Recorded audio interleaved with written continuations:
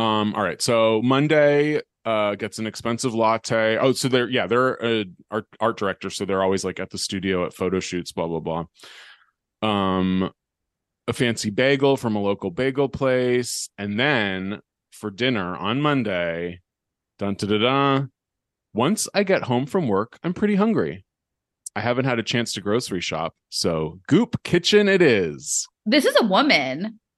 Is it a woman? Yeah, I just read pronouns or she, her. Oh, whoops. I would just like assume this was a gay guy. That's funny. I thought it was a woman, but then you were so confident that it was a guy. I was like, oh, I must have misread that. I was like, oh, like, yeah, I just assumed that. I don't know why. I Either assumed way, yeah, I could see who it go cares? I either way. mean, yeah. Um, I'm obsessed with the food here. It's a ghost kitchen that is a branch from Gwyneth Paltrow's lifestyle brand Goop, and it offers salads, rotisserie chicken, and sides.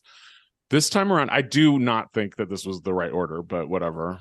Um, No, not at all. she orders the spring salmon bowl, which is like this. Which Those is the salmon bowls are worst. the most pathetic They things on the get menu. they have a salmon bowl for every fucking season, and it's pretty much it rarely changes. And their salmon is like dry and flavorless, and adds not. I do not care for their salmon. No, and especially I'm sure she got it delivered, so it's like sitting there anyway. But she liked it. Except a couple hours later, she was still hungry, so she had some leftover meatballs from Bay Cities and slammed those down. Which that's like a perfect night. Totally.